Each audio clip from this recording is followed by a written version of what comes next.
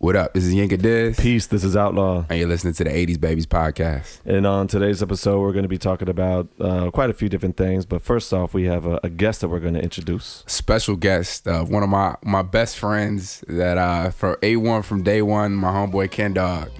What's up? What's good, brother? Yeah, good to be here, man. Glad you guys could have me on, and happy to come through and discuss these things with you guys. You all the way from the West Coast, man. We had to get you on, dog. He's an avid listener of the show. Okay. Yeah, man. You guys do your thing on here, and so I'm glad to just be able to come through and chop it up with y'all, man. No doubt. Set you straight on a couple things. Oh, okay. Set us straight. Now I appreciate that. So Ken Dog, man, we go way back. Kenny was actually in my original rap group. A lot of people don't know this. Yeah, he was in for about 48 hours. Exactly. We try to write raps, and Ken was like, "Yo, how are you do this?" Yeah. So when you were doing your little take that on the talent show, was he in the group? Yeah. So he was the original Biggie. Oh, word. In the Mo Money Mo Problems talent show thing that we talked about in the first episode. When you guys just killed it, right? Shut it down. Well, he actually wasn't in it because of the fact that I think your mom had something that day or something. I just couldn't make it on that to the rehearsals that we were doing or whatever. And so then my other homie Daniel that's cute. took his place as Biggie in the talent show. But yeah, man, we go way back. One of my fondest memories with Kenny is when we were kids. We used to, like I said, I had the whole like Source and Double XL whatever magazines. Right. We would like be like, what albums are gonna come out, for the next few months. And we just divide it up. Like he'd be like, I'm gonna buy the Nori album. I'd be like, okay, I'm gonna buy J.O. Felony. I'm gonna buy Master P. And then we would dub them for each other. Right. And like I'd make a tape of the albums I bought. He'd make a tape of the albums he bought. We would like trade. I like that. So yeah. So I mean, this is the like original record pool right there. That's how you do record sharing. I like that. That's so cool. This is one of the homies like that I really came into like loving hip hop, with, and he's definitely like been there throughout. Always had all the same records, had opinions. We always share opinions on albums and stuff like that. And so you're in town for the holiday weekend? Yeah. I just came out here with my wife and my daughter. They're kind of doing the shopping thing. We did some of the touristy DC stuff. We went to the National Mall. Yeah. We, hung out, saw the monuments and stuff. So it's a cool city, man. And it's a holiday weekend. At the time of the recording, it's going to be 4th of July weekend, which is probably going to be real.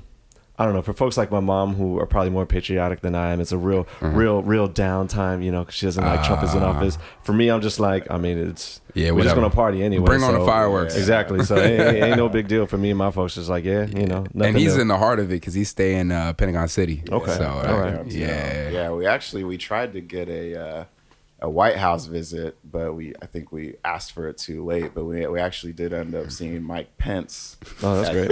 Yeah, exactly. And all his whiteness. Exactly. I asked his wife, I was like, did you slap him? She was like, nah, I couldn't get close enough. Yeah, nah, it was like an arm's length. I even had the baby. I was like, you want to kiss her, get some black votes, man? Like, photo op. I don't know. I don't know. So many people would have been mad about that. All right. So like I said, right now at the time of this recording, it's July 1st today, and so we're going to be talking about several things. We'll be doing some relative just recaps. There's been some hip hop news, but we also thought it'd be a good time to break down what we thought was the best album, or best hip hop centered album to come out thus far. Yeah, man. I think 2017. It's dope that we are actually recording this at the midway point of the year. I feel like we can kind of start talking about what's the best album so far of the year. We're halfway through. I mean, somebody could sweep it in the 11th hour and kill it. A lot of Which times, may have happened. Right. A lot of times, though, you get a good idea of what the year is going to look like at the halfway point. So I mean, I don't know. I don't think people drop dope albums in the summer. Sometimes you get a couple in the fall. Yeah. It really, but a lot of times lately, I feel like it's been somebody's come with a strong album early in the year and nobody's really matched it. No, that's probably true. Yeah. So do you want to talk about those albums first, or you just want to get into some current events? Let's do the current events first. We got another moment that's almost as funny as the Soulja Boy moment that we could talk about. So, all right, I'm not sure if who follows Yinka on Yinka on Facebook, or who follows us on 80s Babies on Facebook. But Yinka likes to post these everyday struggle YouTube clips from Complex, and so he's been doing this for a while, and so I started watching, and it's we post various. I try to post relevant content, things that we would be interested to. It always provides a highlight to my day. But I think Everyday Struggle actually, a lot of the things that they cover are very relevant, and I think they're specifically relevant to us as 80s babies because Joe Budden kind of plays this elder statesman, curmudgeonly, angry. He's like 1980, I think. He's like 36 or 37. He's like mid 30s, not that old at all. But he likes to play the elder statesman, angry the guy old curmudgeon sometimes. And I think this particular moment with the Migos was perfect. I think I may have posted the thing about Yachty, and I thought that was decent. But this Migos moment is... You posted the stuff about Yachty. You posted the stuff about Vic Mensa. I didn't. Apparently, there was a Wale thing that kind of... I never saw that one. I didn't watch that one.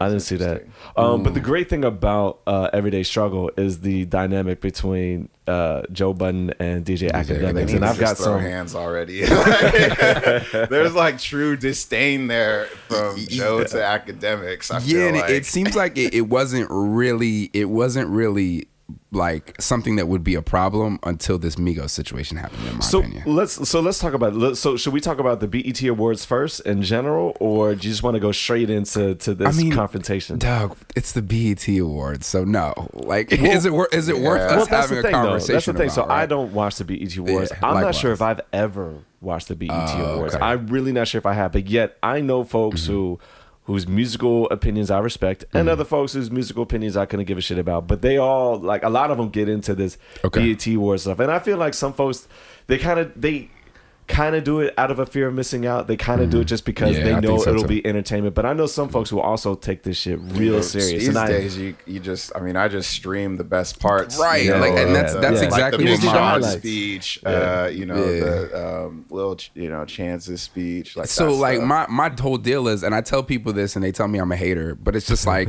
in 2017, they're going to chop up the ciphers and they're going to be on the internet the next day. Any piece that I care about, it's going to be talked about so much and reblogged that all I have to do is wake up the next day and watch it. So it's just like, why would I sit there and take 2 hours out of my time to hear a little Uzi Vert and all these other people talk about how they have the best album of the year? Like, it's not even worth my time to sit there and be invested in like something that I don't really respect that much at an institution. You know what I'm saying? Do you think that we should be supportive of BET and the BET Awards? No. I got you. I agree with you, but I'm curious. I want to know, you seem very adamant about I'm that. very adamant about it. Ever since Bob Johnson got rid of that joint, like, why should we support them? I feel you. But it's not really a great. There's not a lot of great content, I feel like, either in the award show. Like, it seems like there were a couple of good performances. Like, I like Big Sean's performance. I haven't seen that. And it's so weird to me, the way pop culture has really fleeced everything from hip hop culture that it can possibly take, right? Because these award shows, they're already something that's derivative, right? Where people like Iggy Azalea and G-Eazy and Macklemore are going to win all the awards at places like this that are supposed to be, of the culture, and we can talk about that separately because that's something totally different. But additionally, they brought in the ideas of the ciphers, and people were like, "Oh, okay." I don't think they thought the ciphers were going to do that well, so they brought like real MCs. Like the first BET ciphers was like Slaughterhouse. I think Slaughterhouse was one of the first. When was this? Maybe like 4 years ago. Oh, okay. So they brought this idea of, okay, we're going to have these ciphers, and they did like one cipher. Was that the one with like Budden and Eminem and someone else? I think that might have been the first year. They had one with Eminem was in it. Yeah. I think, even Black Thought was in it. Right. Yeah. So they had these ciphers with like Talib Kweli, Black Thought, Eminem, like dudes that were like formidable MCs. Legitimate MCs. Right. And people loved it, like to the point where when they started chopping up the programming and sending it out there, that was what everybody was retweeting and talking about. Nice. Okay. So BET said, okay, let's open this up. We want to have more ciphers. I think they did one that was like a singing cipher with like Angie Stone or Jill I think Scott. I have or seen like, something like the singing yeah, cipher, Erykah which was Badu interesting to me. But it's no, cool. but that's dope too because it's still the culture, right? Yeah. It gets to be a problem when and Premier has talked about this. DJ Premier has talked about this in several interviews because he was the original DJ in the background of the ciphers. Okay, yeah, I think I do remember that. Yeah, Okay. so like year 2 or year 3, they came to him and they said, "Okay, we're gonna have these guys. We're gonna have Justin Bieber, Tory Lanez." Like they just start throwing out these names of people who were and so Premier was like, "I'm cool with it, but are they writing their own rhymes?" Yeah. And BET was like, "Yeah, that's not our responsibility." Right. And Premier was like, "Well, look, I'm not going to let, like, my rule is I'm not going to let anybody come on if they're not going to write their own rhyme." He also complained about the fact that like people were coming on there and they would have to do 7, 10, 20 takes. He's like, "This is a cipher. Yeah. You mess up, you just got to keep going." Basics. Like that's so I mean, they fleeced the culture. Yeah. To make money off of it. And the moment that they had, the mumble rappers come on there, Right. that became like a viral thing, right? Because these dudes were on there, like Yachty, and Kodak Black, and all those. I think You saw Uzi Vert was talked about that one. I talked about the double XL freshman Yeah. one. Yeah, which I mean, they all did a same cipher, thing. and it was like that's when it kind of started. Where people was like, "Yo, this isn't rap. Like this is a cipher video." And then all the dudes were like nodding their heads, nod their heads and vibing it. like, yo, fam, like. But yeah, I mean, so again, that's the reason why I don't think that there's necessarily a need to like rally behind them and support them. Like they're not doing anything for us or our culture. Okay, so I guess good for BET then that there was this scuffle. Yeah, and it's several funny. scuffles. It's funny because I saw a Joe Budden follow-up interview, and they said, "Yeah, well, you said that Migos wasn't going to give a good interview, and it wasn't a good interview." And he said, "Actually, it was a great interview." Yeah, because from the perspective of BET and Complex, like they got this viral moment that everybody's trying to access. So we're in a day and age where no press is bad press. Every time Kanye chases a cameraman or does some ridiculous shit off the Henny, that's good press. Yeah. So yeah, I mean, but yeah. So I don't know if you want to go into the moment or what happened. Yeah. So essentially, it depends on whose story that you want to believe. There's Joe Budden's story. I haven't heard the Migos perspective because I'm not sure if it really matters. Yeah. And then there's Academic's story. And I still haven't heard the Academic story, and I think you sent it to me. I just didn't watch it. So we'll get into the Joe Budden's one first because that's the one that was most out there, and I think that has a point.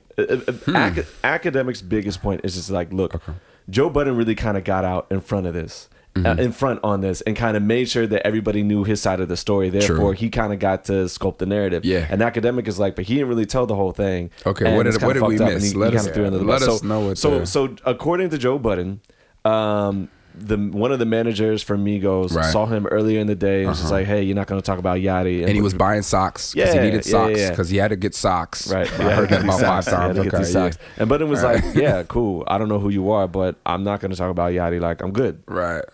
Then they get to the interview, and he didn't want to interview Migos in the first place because he said, it's a bad interview, this, that, and the other. Right. I'm not so sure how much of that I believe, but I think it's there. I'm not sure. Migos is one of the most popular acts right now. How are you gonna not want to interview? Yeah, but they are notorious for giving bad interviews. Yeah, but I guess I've additionally, never watched the Migos interviews. Additionally, if that's your job, you have to do it. Right? Like, why would you not do it? And Joe Budden has been checked for that. There have been several people who were kind of in Joe Budden's camp, not in his camp, but they were like on his side. Like they understand, but like if you're a media personality, like.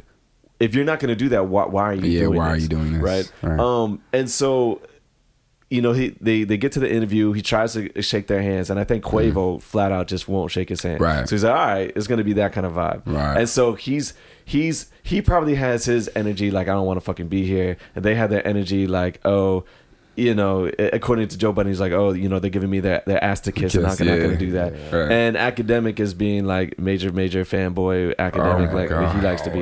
I'm going to talk about Academic later. Okay. I'm going to try to be fair. All right. I'm going to try to be fair. But then, Joe Budden supposedly gets assigned to wrap it up, and then he just gets up and leaves, and then drops the mic, which was very disrespectful. Yeah. He acknowledged, he's like, yeah, I was being disrespectful. It was disrespectful. So then Migos gets up, and they kind of want to do something. Now he says like, I don't, nothing's going on, like I don't want to do nothing, whatever. And so he goes away. So according to Academic though, okay, the part of the interview that got edited out was when P, I guess their manager, said that he had checked him. interviewed the interview and said that he pressed him. And the way Academic tells it, he's almost like he makes it seem like Joe Budden kind of got put in his place. Okay, like almost got like a little like Academic makes it seem like they were all pressing him, and so that when the way Academic likes to tell it is that Joe Budden kind of got up to leave because he was a little shook. Almost. That was the impression that I got from Academic. And Academic backs that up by saying, it's like, you're off the air, you're telling the world that you could take 2.5 of those cats by yourself, which I think that if you no guns and no weapons in the equation, true. They're small. Yeah, that's Quavo is tiny. He's what, like $140 maybe? Right. He's a small dude. And Joe Budden he's got grown man strength, like I feel like with sorry to cut you off. The interviews and the dynamic I've seen between Academic and Joe Budden's, like they're trying to, like, so if there was one interview, I can't remember which one, where it's like Joe and whoever they're interviewing on one side shitting on Academics, or on and then there's another part where like and Academics is like really trying to defend himself. I think it was the Vic Mensa interview, where basically called him like a bitch, right? He's like, and Joe's just sitting there like, pretty much like, but Joe is an instigator, right? But Joe is an instigator. So then I feel like Academic has a reason to want to kind of put Joe in that light now, like, now it's your turn to kind of. But I don't necessarily buy Academic's argument. Because I think that, look, Academic is 27, right? And I know that, and Academic will admit, he's like, I'm not from the street, I'm not from the hood, right? And he's like, I don't mind if someone calls me soft because I'm not going to pretend to be a gangster like that. He tries to be honest like that. I don't think that Joe should have called him a pussy, even though I found it mad entertaining. And I'm not necessarily going to say that I disagree, but. I think where I don't really buy what Academic is saying is that like he's basically saying that why didn't you say that when you were there? And I'm like, look, just because Joe Budden may not be a soft dude, just because he can throw down doesn't mean he's dumb enough to throw down in that situation. Like that's a bad look for him career-wise. It does not behoove you to pick a fight with the Migos. It just doesn't. And Joe talked about this, right? I mean, okay, you're on the BET red carpet. Right. Like, there's a million securities everywhere. There's nothing cops good is going to come from a confrontation. And then it's an NBA 30 deep. Everybody gets up in the face. Nobody wants to do it. Exactly. They're like 30 deep. I mean, the other thing is, and I'll just say this from the perspective of the Migos, since the Migos aren't there to speak for themselves. While they are some tiny dudes, from what I hear, they also have some guns that might be bigger than them. So, I mean, let's not say that these dudes are just completely soft because they didn't want to throw at that point in time. I said if you took weapons out of the equation. Fair. That's all I said. But I don't think that they wanted that altercation, right? I mean, it looked like they stood up for like 5 straight minutes. You know what I mean? Like, actually, I'm going to disagree with you on that. And here's why. 2 reasons. The other reason why I can't take Academic side on this is because the Migos aren't ready, and in the sense that they're young. I think the oldest one, Quavo, is 26. Okay. And the youngest one is his nephew, who's like 22 or 23, something like that. That's Takeoff. Now, I don't even know how you know these guys by name, but yeah. I listened to the album. All you got to do is hear a song and say it. That's true. They all do. I actually, in terms of artistic output, I'm actually not going to hate on them. It's not music that I would prefer, but I understand why people like them. Like I do get it. But I think that if you were really about it in that situation, or if you were really like legit and mature and whatever in that situation, like the moment that Joe Budden does that, you laugh at it and you're just like, yeah, look at him just walking off. Like the fact that they stood up. That's what I said. I said they didn't want that altercation. No, but I'm just saying that to me, they're just not like, they were not like. There's no way you could take their side in that. Like, it's just a dumb thing to, in my opinion, to like stand up and be like, "Oh, what are you trying to do? What are you trying to do?" Just like let it go. You also saw the news that they had an almost altercation with Chris Brown, and that was going to be my after party. It's like, so I mean, how many almost altercations can you really have, right? Like. I mean, but, it is what it is. But you know, look, they're young. Who knows? Maybe they feel like they need to get that street cred out there. I don't know. But I mean, look, no disrespect to them as artists. Like I listened to that album. It wasn't bad. It made for an entertaining moment, and I think that's really all we're trying to talk about here is the moment, right? I don't really care about the long term legacy of the Migos. And I mean, Joe as an interviewer, I think this kind of becomes a crossroads, like you know, because you got to make decisions. Like, is this what you want to do? He's getting put in this box where it's like he's this old head curmudgeon type dude, like you said. He's going to become like a caricature of himself. Right. Any new artist that comes out and is different, you know. And it's weird because he's like he's a card carrying Drake fan, right? Is he? Yes. Wow, I didn't know that. He's one of Drake's biggest fans, who also happened to diss him and have some sort of weird kind of one-sided beef with him. He's a fan of, or at least he says he's a fan of, a lot of these dudes who he ends up having these conversations with. So it's just like, maybe this is just your persona where you're just going to go against these people, even though when they're not there and you talk about them, you have nothing but positive things to say about them. So the real big talking point for me, though, is this relationship between Joe Budden and his co-host, DJ Academic. And I never met DJ Academic, but I have to say that from what I have seen of him online, either he does this to himself or Complex just kind of makes him out to look really, really bad. I think he's just an internet fanboy, and I think what it looks like. And I think he's not he doesn't have enough stripes under his belt to be in the position that he's in, and that's why you have situations where, you know, Joe's saying that the producers are signaling to wrap up, and he's so absorbed in, you know, trying to talk to the Migos because he's such a fan, I guess, that he doesn't even see the indication that they're supposed to wrap the show, things like that. That was also a stupid fucking question for him to ask Takeoff. Like, my thing is this: first of all, Takeoff has probably heard it before. Right. If you are a media personality and you're going to say that Joe was being very unprofessional in that situation, which he was, but if you're going to, you know, pretend to have that kind of acumen, then you need to be able to read his body language. Even though I understand that he couldn't hear them, I get that. He had no fucking business asking him that question. All it's going to do is aggravate him. You know what, though? If you are a fan, don't aggravate the person that you're, you know, if you're going to kiss their ass, give them layup questions. We've talked about this, and I think Kenny hit the nail on the head. You're interviewing a group that's difficult to interview, and you're asking a question like that. Now, if you're interviewing a Tribe Called Quest or something like that, and you're like, you know, Q-Tip, you're a major, you know, player, and like, why was this a solo song for Phife? Like, you can ask that question to somebody when you've engaged and they're engaging with you.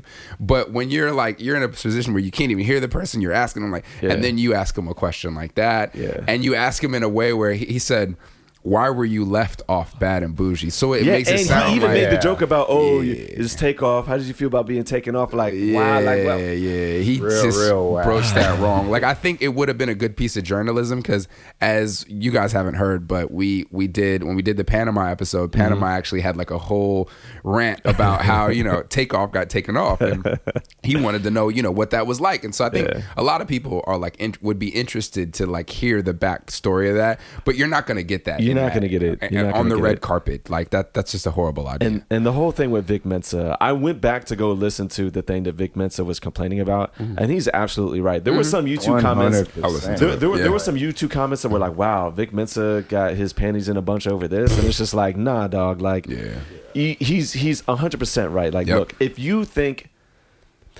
Ak was trying to, I haven't seen the whole series, but Ak is pretty much trying to, you know, say that, you know, he thinks that he's adding like a positive contribution to this. That's a lie. It's just like, I don't even think he's trying to make a positive contribution to it.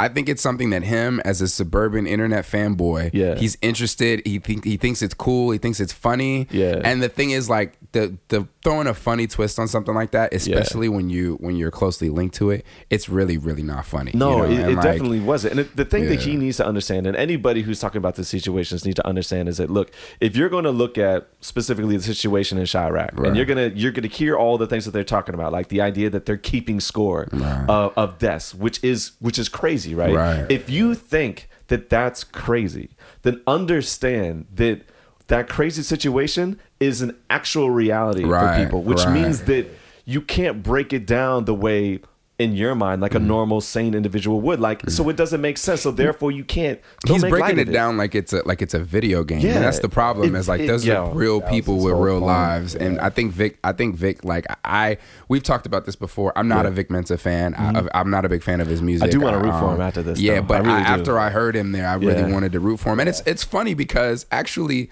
most of the people that have gone on Everyday Struggle, I've liked them more when they walked away, including Yachty. Yeah, I had no respect for Yachty after I heard Yachty on there. I was like, oh yeah, he seems like he's about what he says about. I don't want to hear his music. I actually didn't. You didn't think he came away in a more positive light than when he got there? I think he came away worse. So I also, though, I had a piece of suspension of disbelief with the whole he doesn't know that he has a 360 deal thing. I think a lot of people jumped on that, and I don't think that I didn't think that was true. To me, I think the thing for Yachty is Yachty wants to come off as if he's like intelligent. And I think that he's really insecure about a lot of shit that he doesn't know. The simple fact that he got called out for calling a cello a wind instrument and didn't realize it really, really goes to show like his lack of education in some areas. And I don't think he's smart. Yachty, that's the thing though. Yachty is a coon rapper, and I think that I'm talking to my black friends who love Migos, love 2 Chainz, love Future, and they fucking can't stand Yachty. I've not met one black person I know who actually likes Yachty.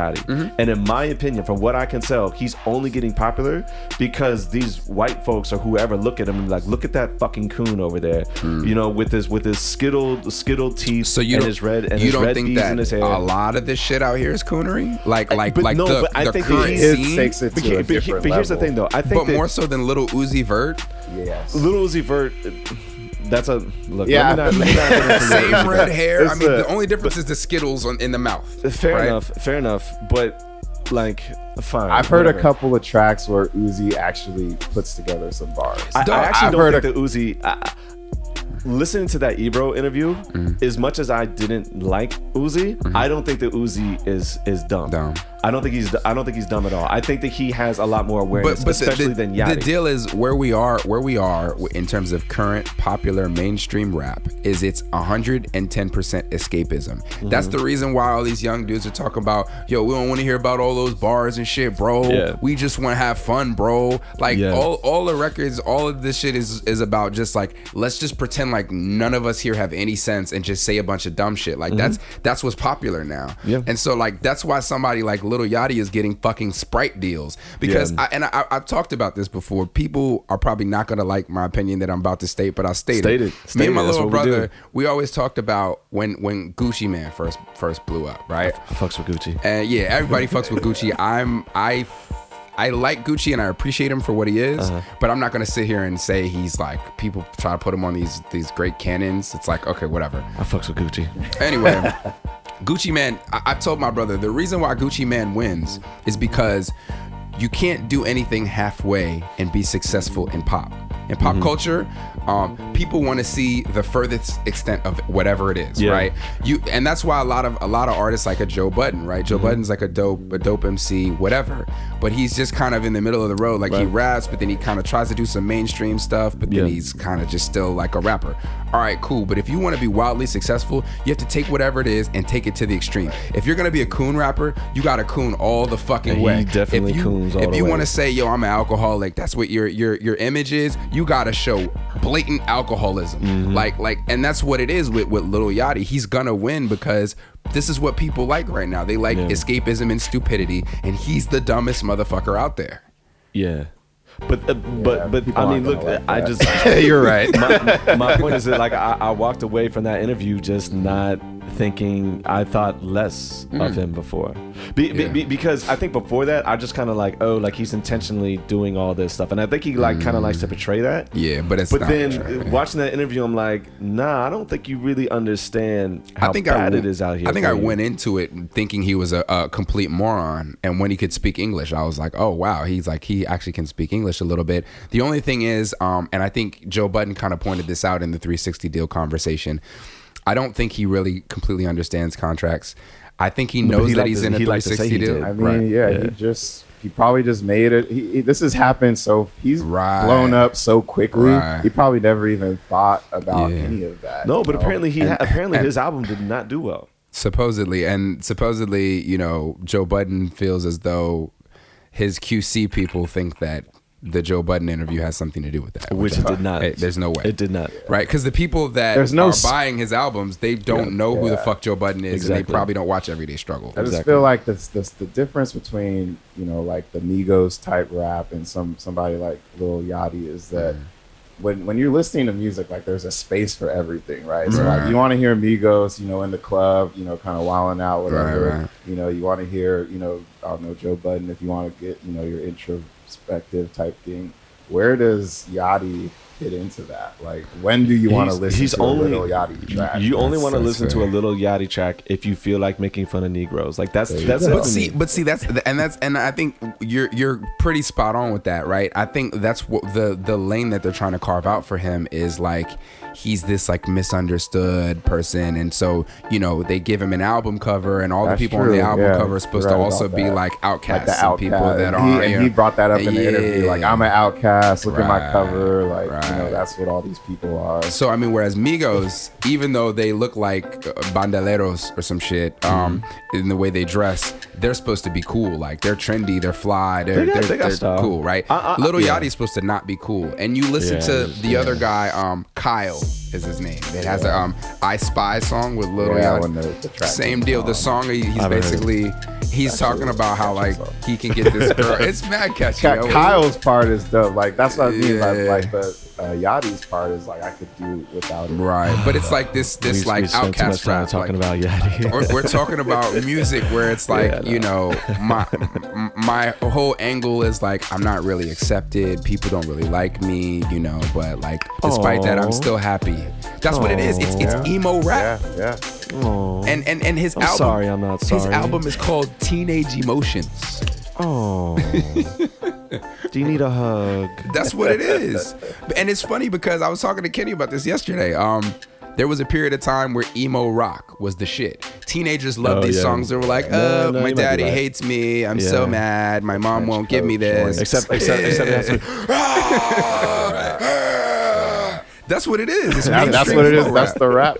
Yeah, it's the rap version of it. It's like, yo, I'm a teenager and I'm so sad that like I don't get all the things I want in the world. Yeah, cool. Oh, all right. Well, I think that we'll probably wrap it up for the for the moments, the news, if you will. We'll probably have to chop this into two. So yeah, y'all want to talk about the album of the year conversation? So sure, we could do that. Why don't y'all start off? I think. Do you want to start by mentioning that Jay-Z just out of nowhere dropped the 444 album? I mean, or do you want to talk about it in the context of our album of the year conversation? Let's talk about it and let's do the latter. Let's just go through, you know, what, you know, so far, like, what do you think is the best? I mean, I think I already know what your answer is. So I think we should start with Kenny because Kenny prompted this discussion. We had a conversation. Yeah, just in a text message. Like, what should we talk about? And kind of going, when I think about album of the year, right? So I'm thinking about something that, like, what am I listening to all the time this year? Right. Okay. And this isn't in any particular order, but what I'm listening to, so obviously Kendrick, okay. You know, obviously I listen to the Drake list, but I don't know if I'm going to put that in a rap album discussion. We can. Why not? Let's do it. Cool. So those are the two, and those are the kind of. Did you listen to that a lot, the Drake?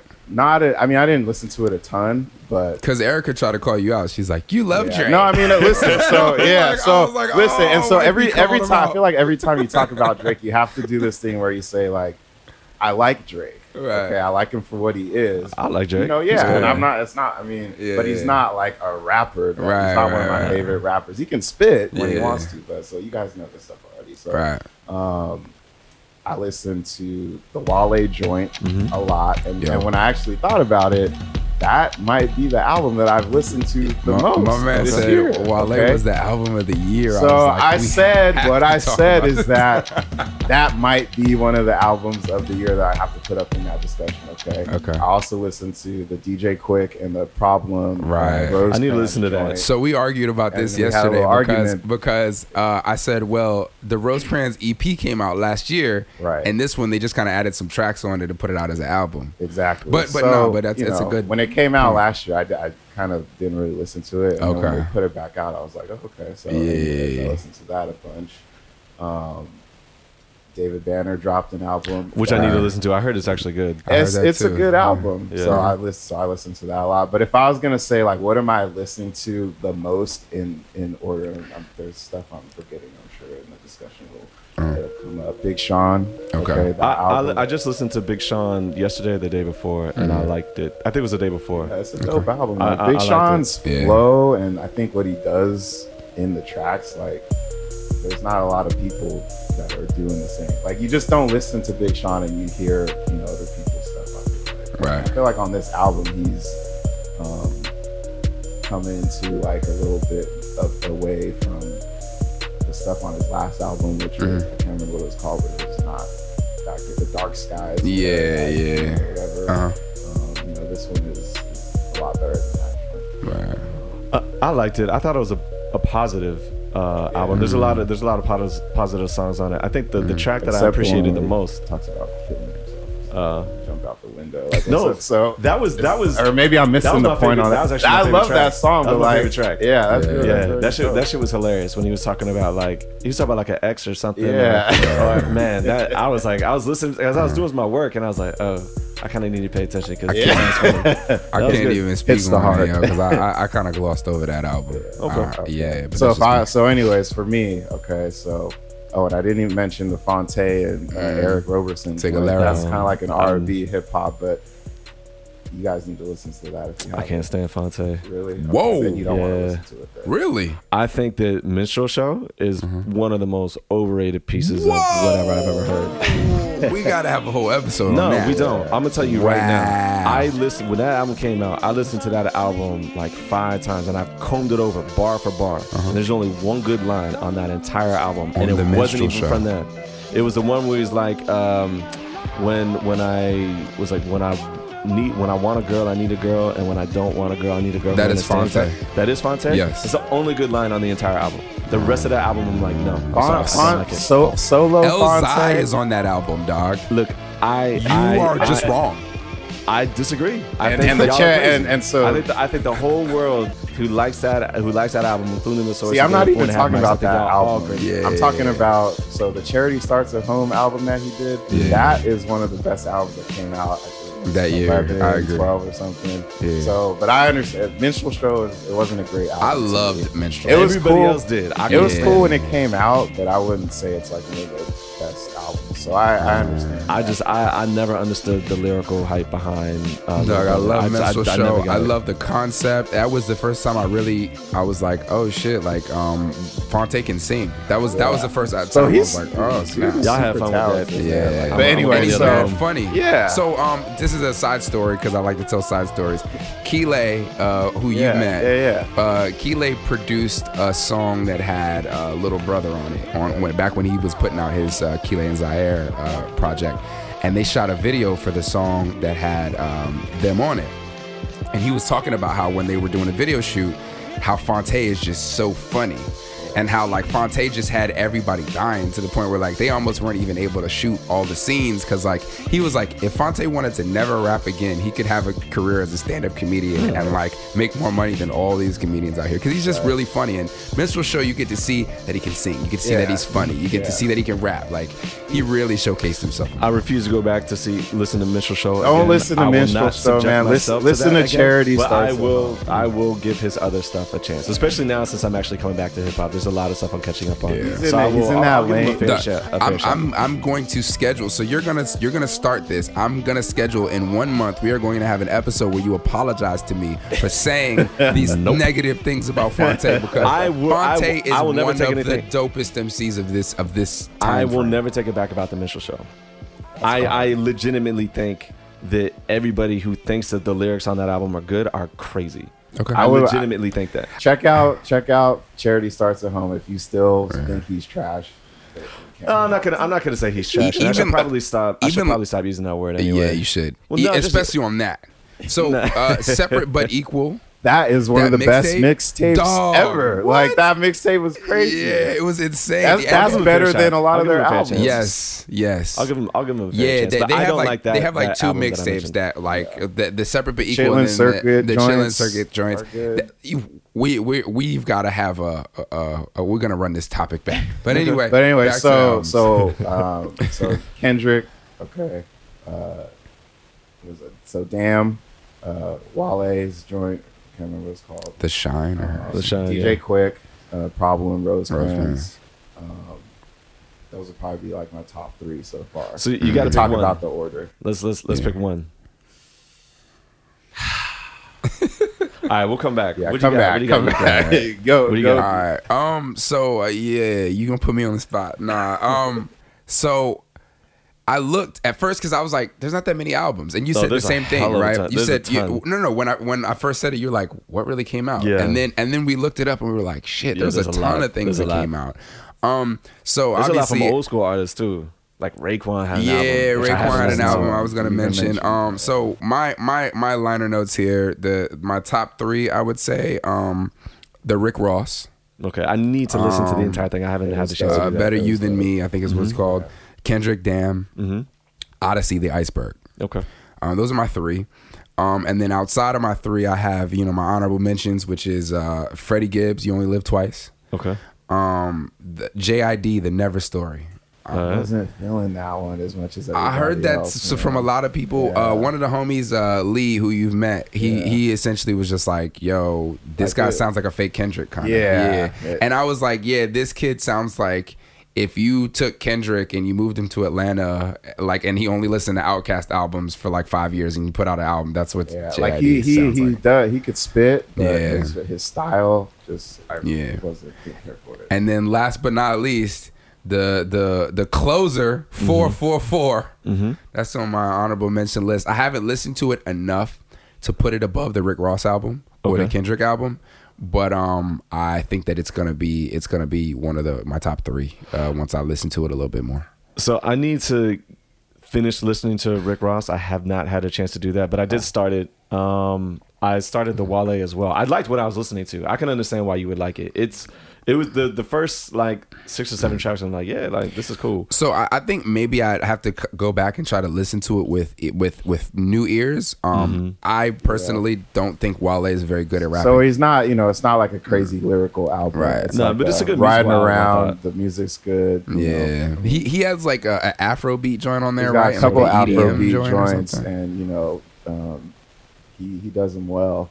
Yeah. Obviously because of his heritage, our heritage, and so. But he's got a joint, the Columbia Heights joint. Yeah, I was listening to that. Yeah, like where I'm at, it's like half the people are Mexican, so I was vibing to that joint. Speaking the Spanish. I mean, so he's got good stuff. Is there a Spanish population in Columbia Heights? There used to be. I'm not sure if there is. I don't even know if so. That's a neighborhood, out here in DC. I didn't know that. With all the gentrification going around, I don't know, but I know it used to be thick with the Hispanic Latino. Okay, that's dope. We'll have to go through. I'll have to go back through that album and give it another chance. So.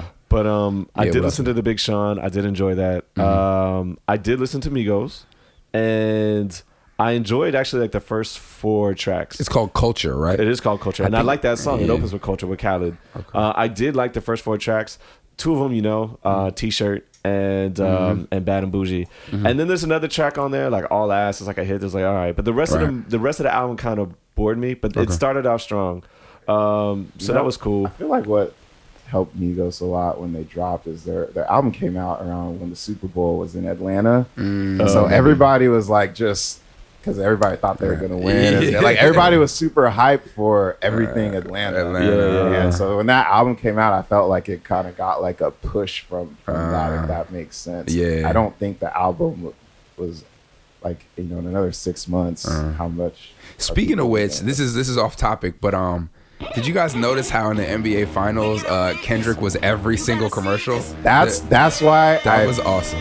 It was dope, but like, so I didn't really listen to the album as much. I heard it too much. Because you heard it too much. Yeah, like it's on everything. So I just was like, wow, that's an excellent look. He probably made so much money off that I hope so. I really do. Fonte also had a NBA commercial. Okay. I didn't. So Russell Westbrook won MVP. He did like a rap cartoon thing. That was pretty dope.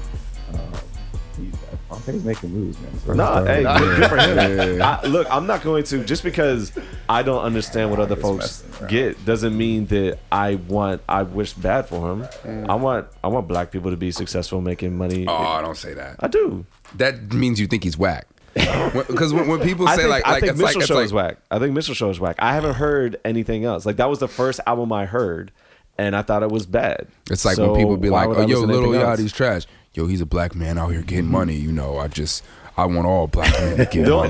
The only thing for Yachty though is that, like, I don't want you to be a complete caricature and a coon. Like, I don't want you to tap dance for these people. That's what he's doing. Fonte is definitely not that. No, of course not. All right, but anyway, so other albums that I checked out I did check out that Joey Badass, and can't say that I'm impressed with him as a lyricist, but I really like that album. I really support it. You know, it's called American Badass, and of course he takes like the moniker from Ice Cube, you know, with the KKK in it, and it's just all like, stop killing us, let's go black people, like Black Lives Matter, like that's all it is. He even has like the clip from the little girl in North Carolina when she's pleading with like the court, they're like, why are you guys killing us, stop killing us, and she's like in tears, and I was like, oh, like, but it's, you know, I really liked what he was talking about. That's even really if dope. I wasn't all that impressed. I think I need to give it another run. I've stated multiple times how I feel about Joey Badass as an artist, but I did know that this album was going to go in a different direction and that it had growth. He put out the song Devastated first. That was like the first single. I can't tell you the track names. I only listened to it the once. one that like has like auto-tune and stuff on it. Okay, and I was like, this feels like a very blatant reach for hit records, because he kind of never had them before. Maybe. But it worked really well for him. He started getting listed in all these Spotify playlists and etc. So I was like, I'm very interested to see what shape this album takes as a result of him going so far left with that song. What I appreciate the most is the fact that I think Joey Badass is like 22, 23. And I think... You're not that young. I thought so. I think he's mid-20s. Either way, there are a lot of folks in his age group who... A lot of folks who are, I guess, performing artist-wise, who, you know, couldn't be flummoxed with all this shit that's going on, like Black Lives Matter. And the fact that he's gonna say, you know what, I'm gonna do something. You know, I'm gonna do what I can to put it out there. Like, I really respected that. Right. So you know, big up to Joey Badass for his American American Badass. I'll be listening to it again. But the ones to me that are going to be the best, just right off the bat, is that Jay-Z 444. That's the top for me. That's your number one already? Number one. Easy. So here's what we got to do, Easy. man. Because this is we talked about this a little bit before. Like in the NBA, when you talk about MVP, right? It's always LeBron. It could be LeBron every year. Right. So when these albums come out, it can be Jay, it could be Kendrick every album. Year, yeah. So I would like us to set those aside. I'm not going to do that. We know, listen. No, that's fair. I'm not saying that you can't fair. say that they're like, you know, not great albums, but like, what besides that, if you had to not say that, what else would you say? We're not. I just said I haven't even finished my list. All right. But I'm not going to set that aside for Jay-Z though, just in the sense that, you know, his last two, Blueprint 3 and Magna Carta, whatever it was called, Holy Grail, they weren't very good. Holy Grail did have my anthem, like "Fuck with Me, you know I got it." Yeah, love that shit. But aside from that, you know, I wasn't really feeling it. But this 4-4, with the Pimp C monologue, this 4-4, I was really feeling. It's so good to see him going that grown ass man direction, taking responsibility for his own shit, and then like telling black folks is like, look, all this stuff that you guys are talking about, all this stuff that you guys think is important, it's not. Like, let's start building. Like, what are we doing? So for me, and that's about as much as I'm going to say about it, because we will have an episode completely dedicated to this album. I have to listen to that because I feel like Jay's done that already. This album's not the first time he's done that. I'm not sure if he did it. I think he was really, really effective with the way he did it on this one. I think he was really explicit with it. That was like he made that the point of the album for the first time. My number 2 will go out to that Kendrick. And even though I'm not as impressed lyrically as y'all, but you know how I feel about the music. Yeah. I think the music on that is amazing. The Kendrick hater gave him the number 2 spot. I like Kendrick. I like Kendrick Lamar. I just don't put him up there with you, but that doesn't mean I can't like him and support him. I bounce with him. I've been bumping the Good Kid, Mad City. I've been bumping that this week. That's fine. But all right, now here's gonna be the controversial one, right? And Yika already knows where this is going. He doesn't want to admit it to himself, but he knows where this is going. I legitimately fuck with that 2 Chainz shit. I've been riding. Yo, let me tell you. Like, here's the thing. The Pretty Girls trap. Pretty Girls like trap music. Yo, look. I didn't mention it, but it's a good album. So most of these albums that I've been listening to, including Kendrick, after we recorded our podcast, I kind of stopped listening to it. I didn't get back in rotation. Yo, once that 2 Chainz dropped, it's been on my rotation like every other day. I listen to that shit. So I really, really enjoy it. So Outlaw texts me and he goes, Here it comes. Here it comes. Yo, this 2 Chainz album, when all is said and done, it's gonna be remembered as a classic. So that comes with some caveats. I almost threw my phone out of the window. So now I feel less bad about saying Wale is. Wale is good. But here's where I was coming from, right? And so first of all, it's depending on how much buzz there is about the album, and I haven't actually heard all that much buzz about it. So I'll probably have to take that back. But where I was coming from, where I was coming from was some of the joints that were like the hit records. I actually thought were like the worst ones on the album, like the one like Big Amount with Drake or whatever. Like I can't stand that song. There's one with Nicki Minaj that 2 Chainz verse is dope, and then once she comes on, like I skip it because I don't like her part. But like some of my favorite tracks, like no one's really talking about, and so the way I was putting it together in my head was like this. It was like, well, if this has hits on it that I'm not really feeling, but other folks are, and then it's got other tracks on here that I am feeling that others aren't. Eventually they will come around and like they'll start to like all of the records, right? And then it'll be seen like, like this 2 Chainz album was actually really good, and so that's kind of where I was coming from. But like I think that first of all, he doesn't mumble rap. You can understand what he's saying, and even if you don't like his voice, which his voice isn't all that great, it's crazy. He's always had that. I'm not gonna say the wordplay is crazy, but that's fair. I think that he's actually really mature on this album. Like it's like he is talking about the trap, but he doesn't necessarily talk about it in an irresponsible way. Like I was really feeling where he was coming from, and like if you like UGK, there's some UGK-ish beats that are on here that are really, really good. And so if we're gonna put aside the top joints, right? So we're gonna put aside Jay-Z, we're gonna put aside Kendrick. Joint that I'm gonna ride with is gonna be that 2 Chainz, Pretty Girls Like Trap Music. I fuck with it. Outlaw co-signing. You guys might think I'm crazy, but that's my shit. I've been bumping that too, but it just recently came out. Ross is gonna be mine. That's cool. I mean, we talked about this when the album dropped. Raphael Sadiq is on the intro. He is. Any album that has Raphael Sadiq on the intro, I think you probably already won. That's not even fair though. He's already got Yika's vote. Right. Like I heard the first song and I was like, okay, it's a classic. That's cool. But Odyssey, I think I just kind of understated. Odyssey's just been consistently making great music. And he's out there, he's touring, he has a very specific and niche way that he likes to engage with his consumers and things like that. So he's not the guy that's gonna be out there like a Kendrick or something like that, pushed by the major labels, but he's been really consistent, and I mean you really have to applaud that. There's some great music on Iceberg. I'm gonna have to check that out. There's also there's a lot of things that came out. There's Sid the Kid had her album. Not necessarily hip hop, but if you're into that, you probably like it. Logic had an album out. And there's a lot of old school cats that had albums. Like Prodigy had an album. Raekwon, Kool G Rap. I just listened to Kool G Rap. Yeah, how was that? I actually enjoyed it. I mean, look, I love Kool G. Right. Of the '80s rappers. He's probably my favorite. I put him above Ice Cube. I put him above Rakim. I definitely put him above KRS. I think Kool G is just that dude for me. Yeah. He's almost in my elite. Like that's how highly I think of Kool G Rap. But I liked it. It's got some decent production on there. Yeah, man. The Raekwon was good too. Yeah, the Raekwon it was. Yeah, it was good. I'm gonna check that out. Ice Cube just got an album out. Snoop Dogg, I think, has an album out. Yeah. So let's talk about that in a second. But the Raekwon, he actually put out as a single this song called Marvin, where he essentially runs the life story of Marvin. Marvin Gaye? Marvin Gaye. Okay. Yeah, and it's really dope. It's like an ode to Marvin Gaye, kind of like when Nas did the unauthorized biography of Rakim or whatever, in Street's Disciple, but with a much better beat. And yeah, no, I'm you know, it's the woo, and like I said, I'm coming back into this hip hop thing like full. So let's talk about specifically the Snoop, right? Which I haven't listened to yet. Okay, yeah, got about halfway through. It's okay, right? My issue is we talk about and we applaud how Jay-Z and Nas have kind of come into their own with this kind of mature grown man, I have grown people problems rap, right?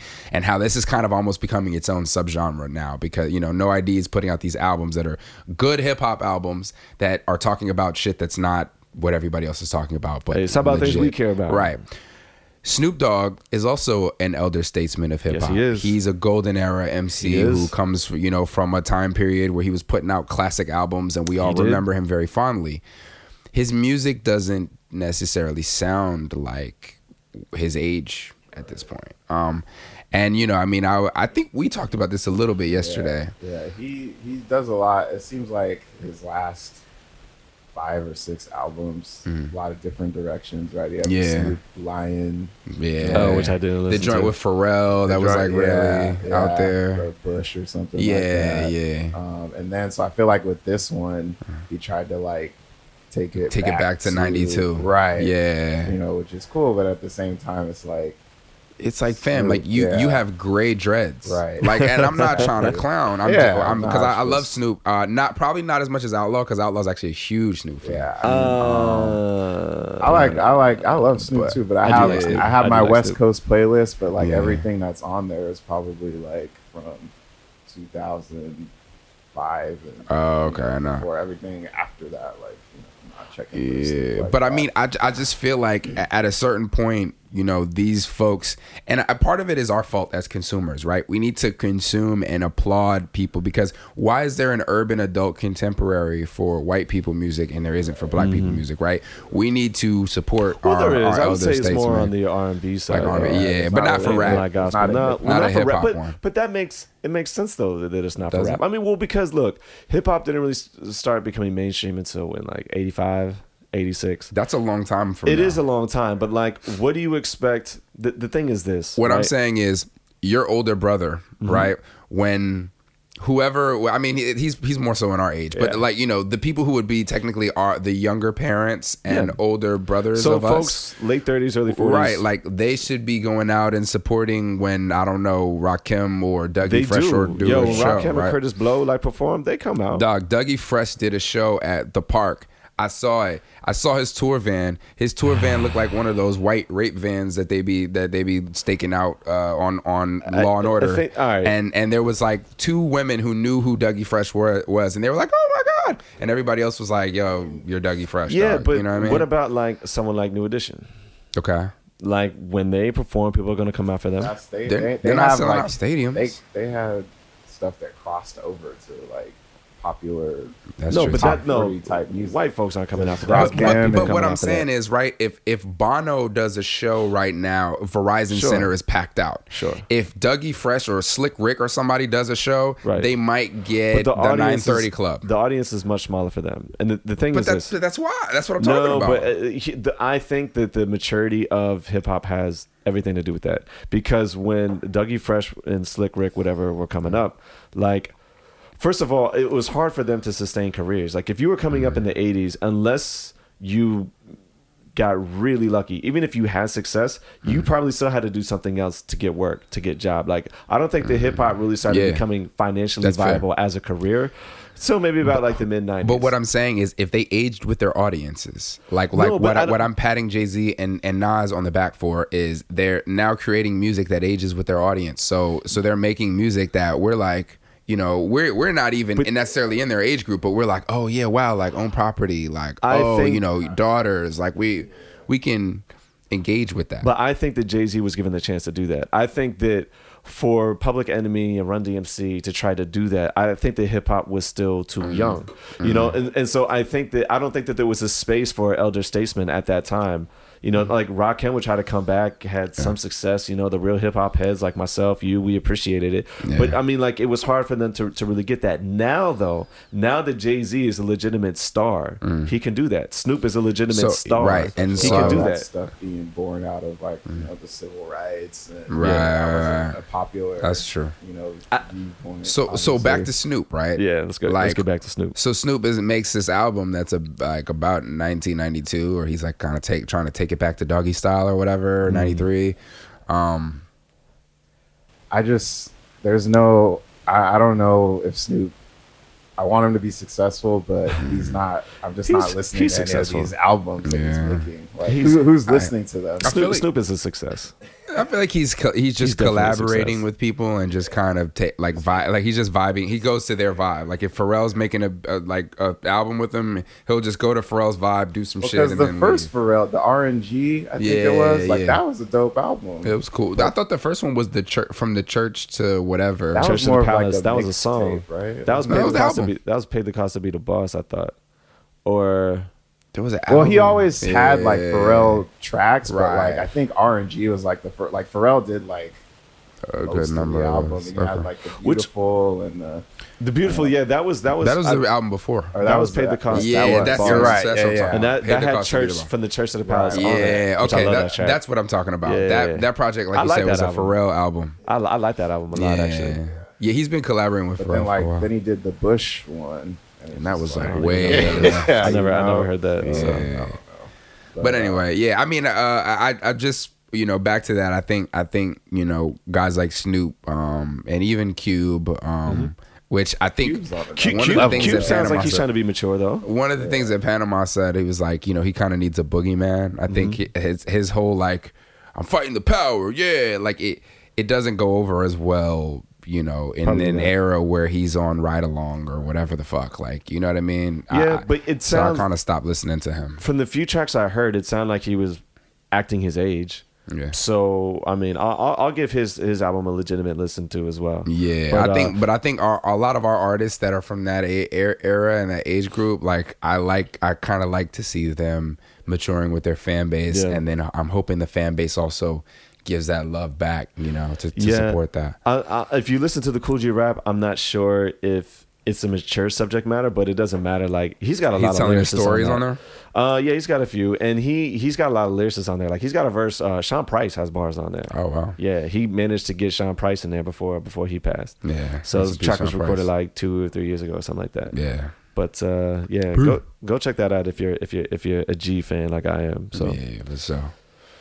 So should that wrap it up? I mean, yeah, I don't know if you guys have any other albums we should talk about before we close it up. DJ Khaled shit came out pretty recently. It was the most bland assortment of just the names on the tracks are better than the tracks that I've ever heard in my whole life. What did you do? The Major Key joint, was that this year? That was last year, but yeah.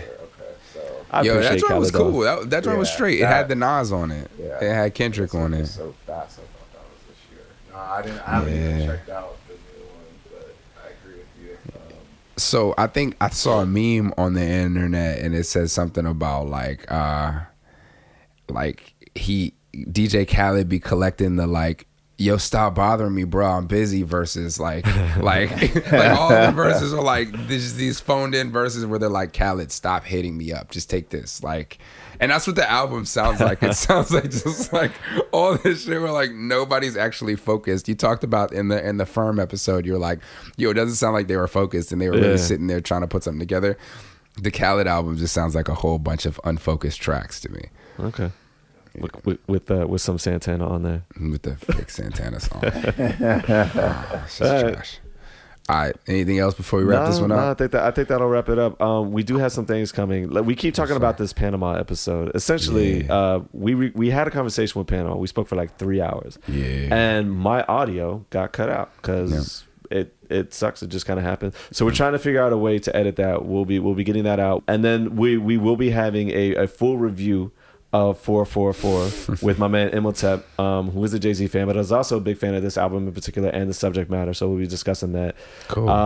And I think that's it. I also want to give a shout out to our listeners. You know, Ken here, he's a big fan, and we're starting to get a little bit of buzz, a little bit of following. Shout out to all the fans, and let me shout out someone in particular, Patrick Dernize. I just want to shout you out for listening. That's it. Yeah, shout out to everybody who listens. We have a few folks that definitely listen a lot. I know Haas listens a lot as well. So, thanks to all the folks. Keep doing it, man. As somebody that listens, and thanks you guys for having me today. You guys, like I said, do a good job. So keep doing it. I'm sure, with the real job in life, it's hard to get to do it. It is. It definitely is. I'll be listening on my drive into work. Like what? You said Kendrick is whack, man. Did you hear Rigor Mortis? Did you hear Rigor Mortis though? Yo. Y'all need to stop putting words in my mouth. All right, Outlaw never said that Kendrick is whack. Outlaw likes Kendrick a lot. Yo, mad people hit me. You gotta keep reinforcing that, bro. Talking about. Yo, tell them they can come see me, and I'll go bar for bar. Outlaw trying to throw hands. You an old curmudgeon, dog. Like you gonna stand up? He's Joe Budden. He's like, I could take at least 2.5 Migos by myself. If y'all have opinions that you would like to express, you can come see me. You can email us. I will go bar for bar and break down why I think that Kendrick, to me, does not belong in that elite camp of MCs that I have mentioned. That's the only thing I ever said. I didn't say he was whack. I like Kendrick. I like him a lot. And I'm definitely rooting for him. I kind of want to see how he responds to the Jay-Z album. So. Dog, I want to see, I still haven't seen the last video for, Element? You haven't seen that? They just put out the Element video. I posted it. Yeah, I didn't even watch it. I was like, yo, cats want to watch it. You got to make it look sexy, man. Yeah, no, I like that song a lot. All right, well, signing off. Thanks, Ken, for coming through. It was great having you. Peace. So ain't nobody praying for me. I'm on your head. 30 millions later, know the feds watching. Auntie on my telegram, like, be cautious. I be hanging out at Thames, I be on Stockton. I don't do it for the gram, I do it for Compton. I'm willing to die for the shit, nigga. I take your fucking life for the shit, nigga. We ain't going back to broke, family selling dope. That's why you many-ass rap niggas better know. If I gotta slap a pussy-ass nigga, I'ma make it look sexy. If I gotta go hard on the bitch, I'ma make it look sexy. I pull up, hop out, and route, made it look sexy. They won't take me out my element.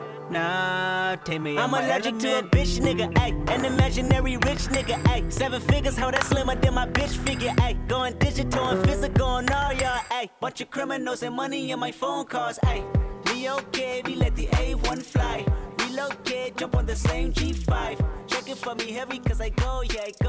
They never been ready, yeah, I know, yeah. 100K spread across the floor, yeah. None of y'all fucking with the flow, yeah. Years in the making, they don't try mistake it. I got them by a landslide.